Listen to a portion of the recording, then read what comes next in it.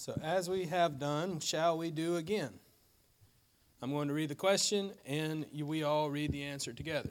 Okay. So question 20 of the New City Catechism. Who is the Redeemer?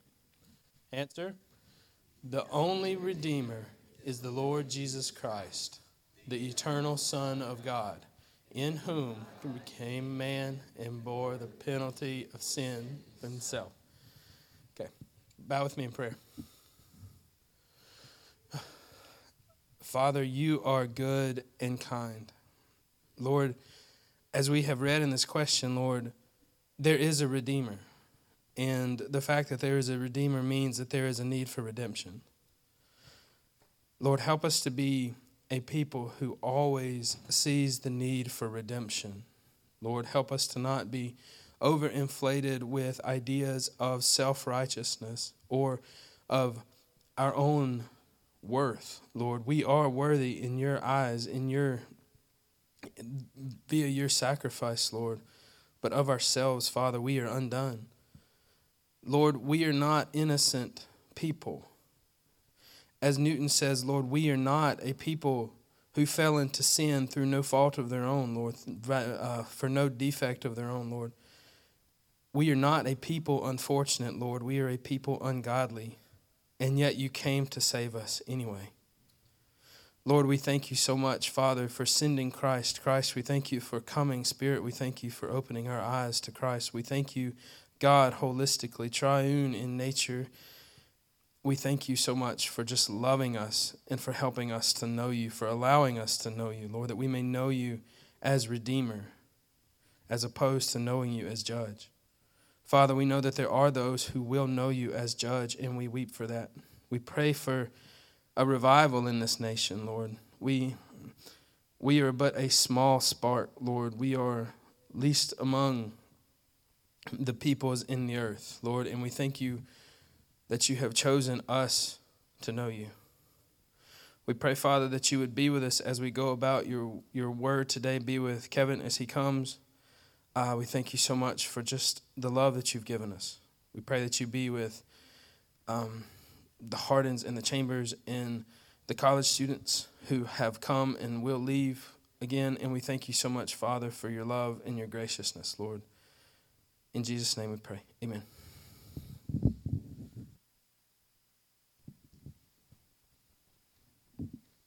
Our scripture reading today is from Mark chapter 12. Mark 12, verse 13 through 17. This is the word of God. And they sent to him some of the Pharisees and some of the Herodians to trap him in talk. And they came and said to him, Teacher, we know that you are true and do not care about anyone's opinion.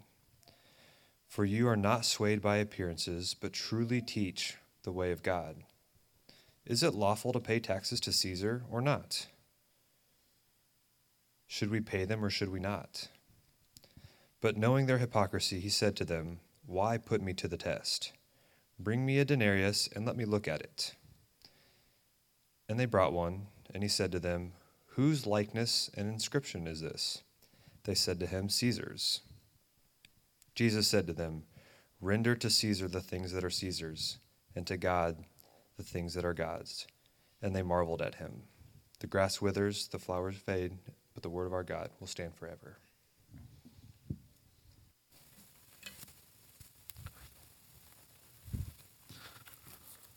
All right. Thank you, Nathan and Michael. Imagine with me that you're going on an appointment. Let's say I have an appointment tomorrow, and you're going to come with me. And I tell you, I'm not really sure. I just kind of got a call. I don't know this person, but I'm going to a meeting, and you're just joining kind of like a ride along, right? So we show up, and it's not one person. It ends up being there's two people that are there at this meeting for us to meet with. One of them has a Make America Great Again hat on. The other has a Black Lives Matters t-shirt on. You think, this is a trap, right? What's about to happen here? These are two people who usually are not wanting to have a joint meeting with the pastor, right? And so what's about to happen here? Is this about to be one of those Whose side are you on? Are you with us or are you with them? Either way, it would be an odd pairing, right? Usually. Now, this is similar to what's going on with Jesus in his meeting today. So what's happening is he's meeting with the Pharisees and the Herodians. And you should know, a lot of times when the text is about, or when Jesus is telling a story, what's going on, the audience matters. Like, for example, in Luke 15, where we have the story of the prodigal son, it's important that Jesus was talking to the prostitutes and the Pharisees and the prostitutes, the older and younger type brother in the story. And so the Pharisees and the Herodians are important to note here. And it's interesting that they come to Jesus together, unified with a question, because these two people are usually against each other. The Pharisees are, as you might know, very loyal to God and very strict in how they obey God and see themselves as different from the world. And the Herodians were the Jewish people who were really loyal to Herod, to Caesar, to Rome. And so these people were on the opposite sides of the current debate of this age, right? So these are two people who usually don't get along, who are usually saying the problems with these guys over here. And here they are addressing Jesus. And we see in verse 13 that it is a trap. So this question is not being asked in good faith. And before they ask the question, they flatter Jesus with a true statement about him, one that any teacher would love to have describe him. They say, "Teacher, we know that you are true and do not care about anyone's opinion, for you are not swayed by appearances, but truly teach the way of God." So they get that right. That's Jesus for us, right? Then comes the trap. Is it lawful to pay taxes to Caesar or not? Yes or no? Should we pay them or should we not? Yes or no? I want to know, whose team are you on here? And if Jesus says they should pay taxes, then he's in trouble with the Pharisees because he's selling out to the government. He's validating the evil Roman government by paying taxes, and the money will ultimately be used to further carry out the oppression of Israel. If you pay taxes, you are literally funding the oppression of God's people. But if he says they should not pay taxes, then he's still in trouble. And here's some history to why he'll be in trouble. About 30 years before this moment, there was a man called Judas the Galilean. And Judas the Galilean led a Jewish revolt against the government. And he famously did two things prior to the revolt. One, he cleansed the temple. Remember what Jesus did last week?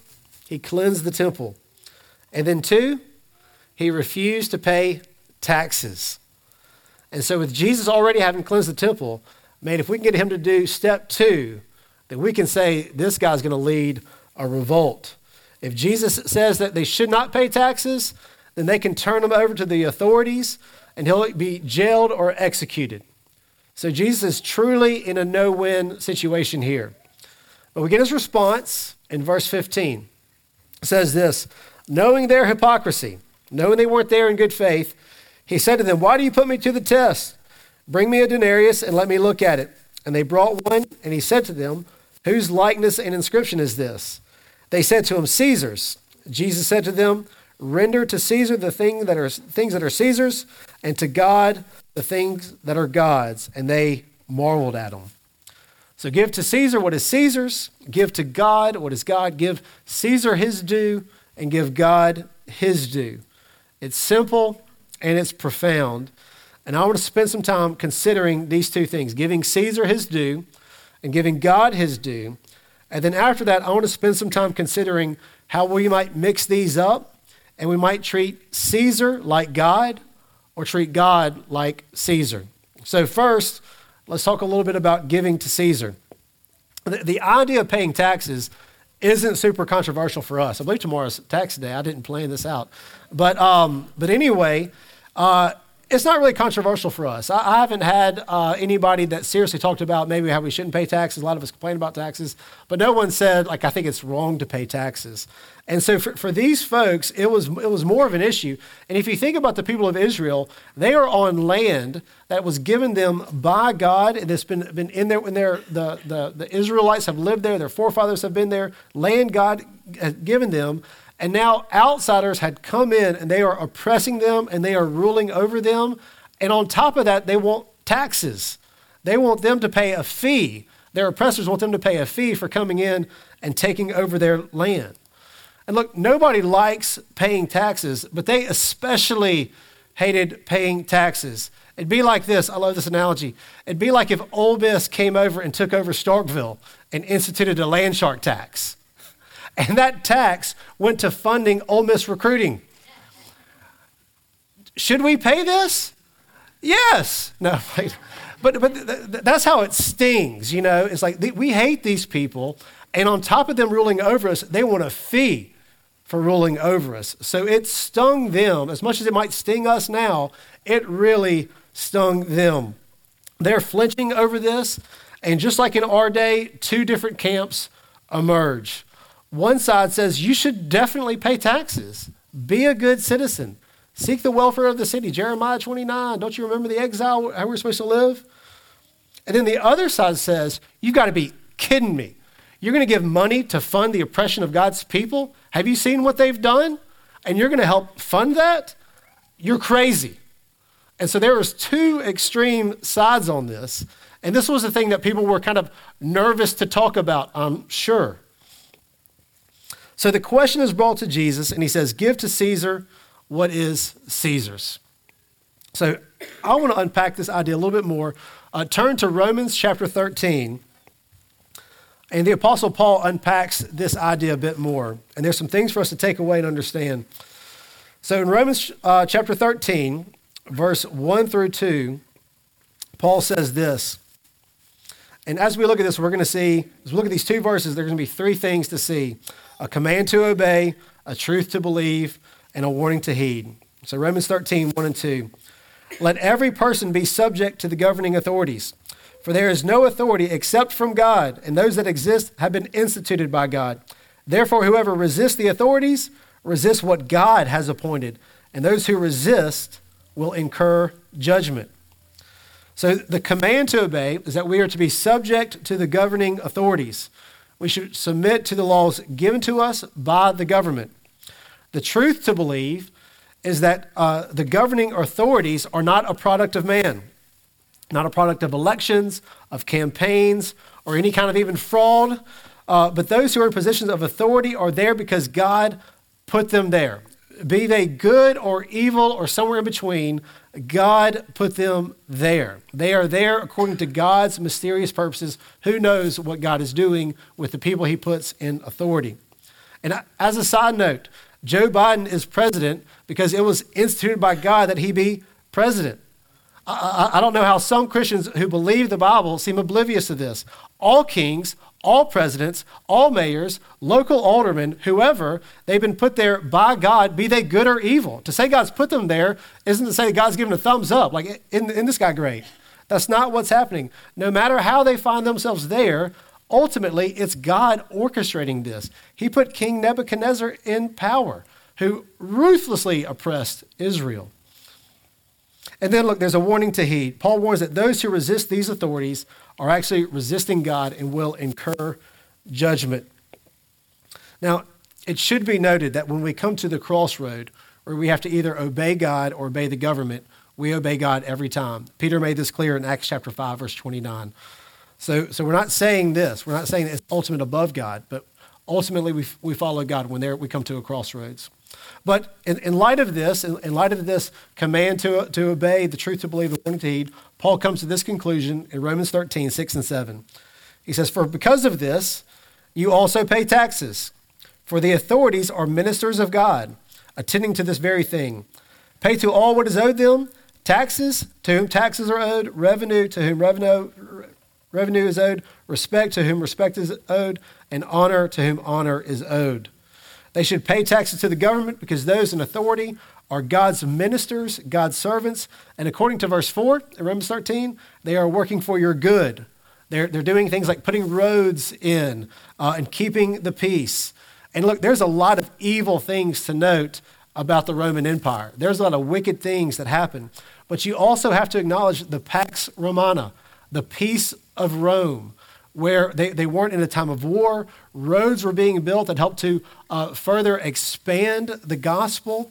They weren't in a wartime, so they were traveling along without being raided. And so there was things that God was doing through the Roman Empire, even though there was many evil elements in it. And before I move on, I want to highlight one more thing on this, is that those who are in positions of authority in government are to be shown honor. In 1 Peter 2:17, Peter said, honor the emperor. That was a tough pill to swallow. And look, one takeaway we have to have from this is that we should be careful how we speak of Joe Biden and Donald Trump. Neither of these men are above criticism. We are, of course, free to disagree and let it be known. But one thing that we are not free to do is to dishonor them. We must not do that. And I'll confess, I'm guilty on both men. I've not always honored them in my speech. We need to repent of that. God has not given us that freedom, even if the First Amendment gives us that freedom of speech. God has not given us the freedom to dishonor those in authority. So we should give to Caesar what is Caesar's. We should pay taxes, and we should show honor to our governing authorities. Now, let me move to the second part about giving to God what is God's.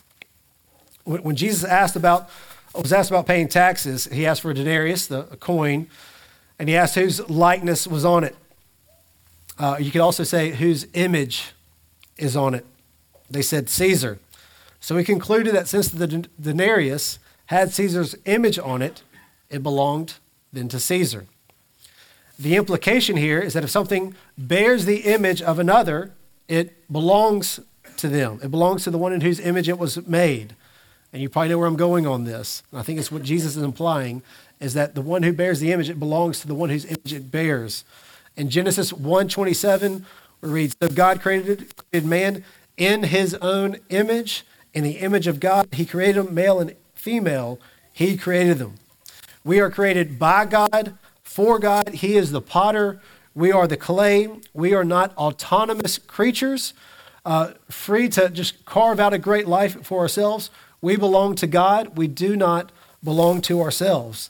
That means everything that we have, everything that we are, everything that we will be belongs to God. Whatever we own, whatever we have in our possession is not primarily ours. We are using what belongs to God that he lets us use for a time. I've talked to a lot of parents about teenagers getting phones. And one of the kind of funny things that I heard from so many parents, that when they gave their kids a phone, they put it this way. They said, this phone right here, this is mine. It belongs to me. Now, I'm going to let you use it, but it's mine whenever I want to pull it back. And so the understanding they were laying out real clear in the beginning was, this belongs to me, and you just get to use it because I'm super cool, right? And so that is the Christian view of all things in your possession. It does not belong to you. God is letting you use it. And so we would do well to view our lives, everything in them, that what we currently are, what our plans are, what the future might be, whatever we possess, that it does not belong to us. It ultimately belongs to God. Because we do not belong to ourselves, but to God. We should not give our ultimate allegiance to anything but God. And even when we pay our taxes, we're not paying them necessarily just because the government says this. We're ultimately obeying what God commanded us to do. We recognize that no authority exists except what God has instituted, and this is why we give. It's because God is over this. But as John Calvin said, our hearts are idol factories. We are constantly in the business of giving ourselves away, not to God, but to other smaller gods, to other ideas, to other movements, or to people. So let me talk a little bit about not giving to Caesar what belongs to God. Or I could also say don't give to Caesar, to anyone, or to anything what belongs to God. So if we belong to God, then we are people of the book. Our God has revealed himself in a book. There's things written down for us to understand the character of our God and to know his will. In light of that, as Christians, as people of the book, we should be able to look at our culture and both commend and critique. We see what's happening around us in our government and our culture, and we should be able to say, this is good, this is bad, and there's good and bad in each camp. So let's consider for a moment the two camps that are engaging Jesus, the Herodians and the Pharisees. The Herodians were Jews who were committed to Herod or to Caesar, to Rome, and they were right about being good citizens, paying taxes. But they were wrong in where their ultimate loyalty was located. The Pharisees were right in that their loyalty must be first located in God, but they were wrong about refusing to pay taxes. They seem to have lost Jeremiah's encouragement to seek the welfare of the city. And look, we can all be similar. Whenever we're right about something that is worthy of being commended, we usually carry something along with it that should be critiqued that we might not see. And because the reason we often don't see it is because there's so much to be commended. For example, how can any Christian not be completely horrified at what we saw with George Floyd, Ahmaud Arbery, Philando Castile, and so many others? Those devastating murders, along with the history of racism in our country, should haunt us terribly. And we want to do something, but the problem is it's not real clear what to do. And in our zeal to fight against racism and in any form of injustice, we can become vulnerable to a lot of bad ideas.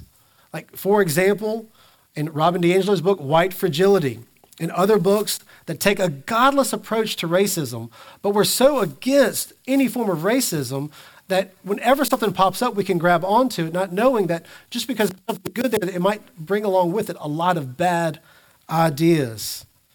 Christians must view race through a God-centered and gospel lens. Otherwise, it's going to be off. It can even become harmful. We can get swept up into the air like the Herodians and the Pharisees. We'll go too far one way and not far enough another way. And on the race issue, Christians can be like the Herodians and have a misplaced loyalty to anti-racism. And look, let me be clear, all Christians must be against racism. Like, there's no even room to even discuss that. But anti-racism, the racism being over, that's not the gospel. Anti-racism is a product of the gospel. A Christian should be against racism for different reasons than non-Christians. That's what I think has gotten lost in a lot of the conversation. And we should actually be more opposed to racism than non-Christians because we believe everyone's made in the image of God. And as Christians, we believe that Jesus is building his church, and the clear teaching of the New Testament is that this new people of God is a multi-ethnic people. And all of human history is bending and moving and tilting and going towards the throne of God, where all peoples, language, tongues, and nations are gathered there together worshiping God. And we have to have a God-centered gospel lens for what God is doing, and that is what fuels us to fight racism. And it can't be just the rise of the winds of where the culture might be blowing. Now, let me get on another side. Many of us are concerned about a more liberal agenda will mean for our country, including me. And we're not wrong to be concerned about those who would categorize murder of countless unborn babies as freedom of choice. Are you kidding me? How can we call an atrocity freedom of choice? Many pastors are concerned that simply calling homosexuality a sin, like we've called all other type of sexual activity outside of marriage for 2,000 years, is soon going to be considered hate speech or a hate crime and maybe even illegal. And many of us were right to flinch during COVID at how local officials in many states interfered with the gathering of the church, either by not allowing it to happen at all or by interfering it in some places to the point where it was unrecognizable as the church, as an assembly, a gathering. So it's not surprising that many Christians would be conservatives politically, loyal to the Republican Party. What is surprising is how many Republicans seem to lose their way towards party leadership. Psalm 115:8 says that those who make idols become like them. And we've seen many conservatives who supported Trump start to sound like him, making disparaging comments towards those with whom they disagree, and they call it courage or just not being afraid to be politically incorrect. And rather than seeing themselves as citizens of heaven, living as exiles in a fallen world, they see themselves as conservatives living as exiles in a liberal world. It's a subtle shift. It's an important shift. They can confuse America with Israel. One Christian leader even said that America is the last hope for Christianity. There are those who would be a part of the subtle heresy of Christian nationalism, those who stormed the Capitol with crosses and Trump flags in tow. They broke into the Senate chamber and they paused for a prayer of thanksgiving. And some have even gone so far as to put signs in their yard that read, "Make faith great again, Trump 2020. Look, among conservatives and anti-racism activists, there is a lot to commend. There is also much to critique. The Herodians should be commended for being good citizens. They should be critiqued for their loyalty. The Pharisees should be commended for their loyalty to God. They should be critiqued for not being good citizens. The scriptures call us to seek first the kingdom of God, and we should also seek the welfare of the city in which we live. But we tend to mess that up. We go too far one way and not far enough the other way. Our hearts create idols at a pace that we cannot keep up with. We no sooner find a righteous cause to support than do we find an idol created in the shadows of that righteous cause. And the only way for us to live in this world is to live primarily as citizens of heaven, living as exiles in a fallen world in which we pray and work towards the kingdom coming and are good citizens in the meantime. We should be utterly committed to King Jesus, and we should be good citizens. And in whatever camp we fall into, wherever our passions might lie, if we cannot critique it or bear to hear it critiqued, then we've likely made an idol of it and need to repent of it. If conservative movements are too important to be critiqued, then it's become too highly exalted. It's become an idol. If anti-racism movements are too important to be critiqued, then it has become too highly exalted. It's become an idol. We need to repent. And so may God help us to give to Caesar what is Caesar's and to God what is God's, and to never confuse the two by giving our ultimate allegiance and loyalty to anyone else or anything other than King Jesus. And I'll close by reading this. For to us a child is born, a son is given, and the government shall be upon his shoulders, and his name shall be called Wonderful Counselor, Mighty God, Everlasting Father, Prince of Peace. Of the increase of his government and of peace, there will be no end on the throne of David and over his kingdom, to establish it and to uphold it with justice and with righteousness from this time forth and forevermore. And what's going to do this? The zeal of the Lord of hosts will do this. Let's pray. Oh, Father, how we long for this government to be known in our day. The government of the Prince of Peace, the everlasting Father, mighty God, wonderful Counselor. Would you help us to seek him and his kingdom above all things? And would you not let us come under the spell of earthly kingdoms, movements, or ideas? But may we be good citizens who seek the welfare of the city, where righteousness and justice do indeed follow us where we go. So would you help us to not lose our way, but to find ourselves in you and committed to your kingdom. In Jesus, in your name we pray. Amen.